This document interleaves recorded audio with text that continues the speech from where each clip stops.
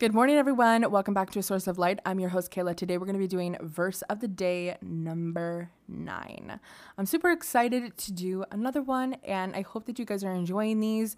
I love doing them, and I'm really excited to just share another one. I really, really love this verse we're going to be talking about today because I've been definitely going through this kind of a season. So let me read the verse we're going to read today, Philippians 1:29. It says, "There's far more to this life than trusting in Christ. There's also suffering for him.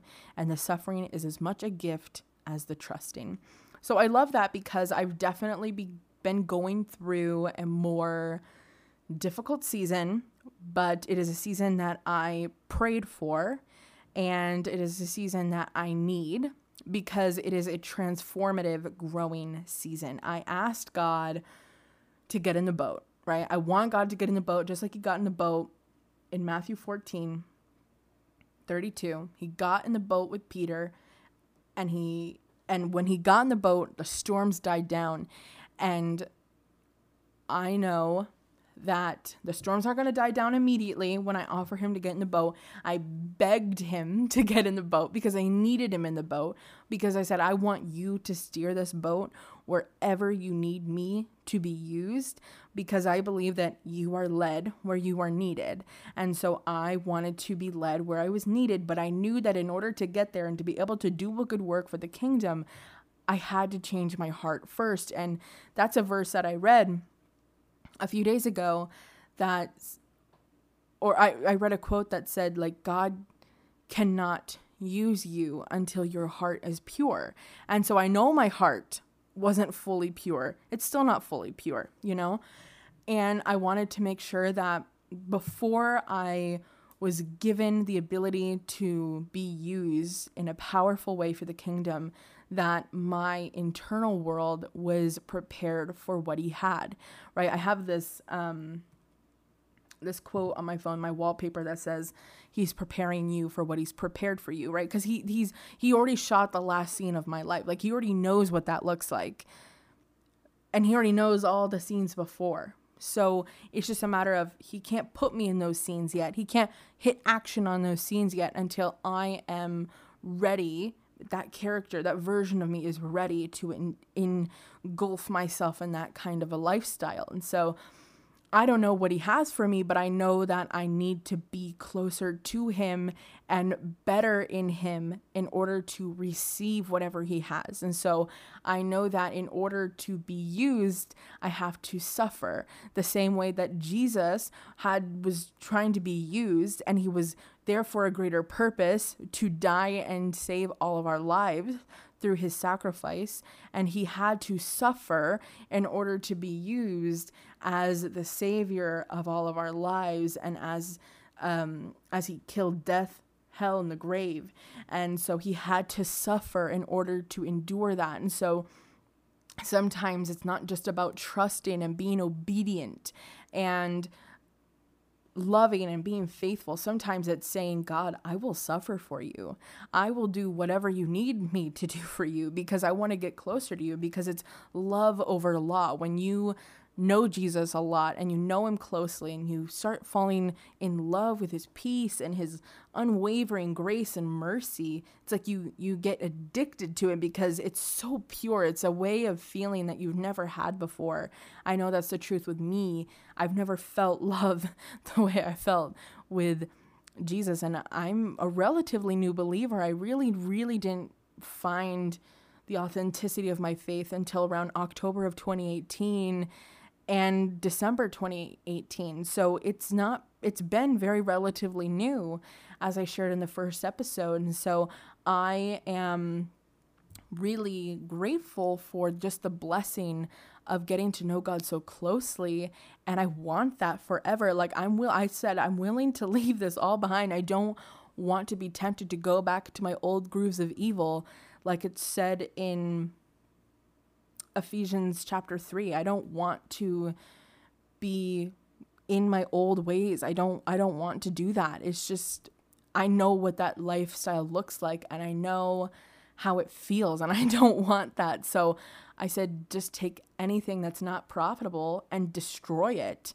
And he is. And so it's hard. It's hard to look at the things that you once loved and that you once enjoyed. And he's like, this just isn't profitable. It has to go. And so it's a matter of saying, okay, I trust you. Like, you can take it out. And he does. And he will. And it'll be intimidating and it'll be hard. And I've wept. Like, I didn't want him to remove certain things, but I said, fine, just take them, because I kept saying, I love this over.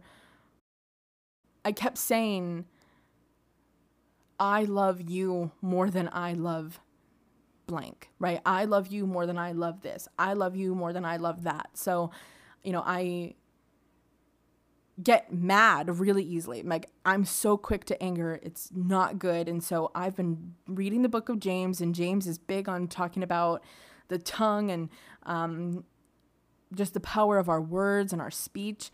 And so it's really important that for me, I am honoring my words, that I'm slow to anger, fast to tranquility. That's the hardest thing. And I really, really heavily exploded a couple months ago, and I just knew it was wrong. From like the second I did, I was like, I just knew it wasn't okay.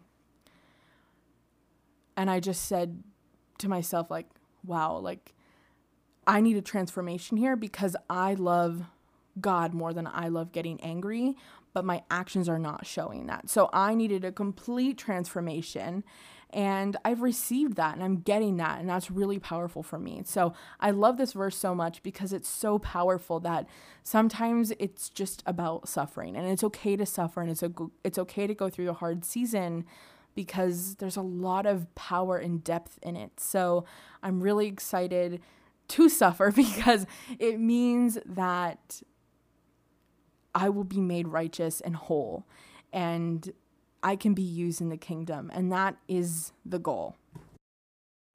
So I think why this verse makes such an impact is because the power of your relationship with God is when you're able to withstand the hardship that he brings to your life with peace and discipline and a willingness to endure that pain, because it has a purpose, because God is always good. He's not trying to do something with negative intent. He's trying to put a purpose into your life, and he's trying to do that. And sometimes the only way that he can do that, the only way that he can show you that, the only way that it can be authentic is through pain, right? When you suffer before Christ and you accept the season of hardship, it is a certain kind of obedience and trust and honor that you give God when you're struggling, because you have to tap into your source that makes you whole. Right? You have to believe in him when you're down and out, right? It's the trust that you put in him through the suffering that counts. Jesus suffered much, even when he should have lived gloriously. He should have lived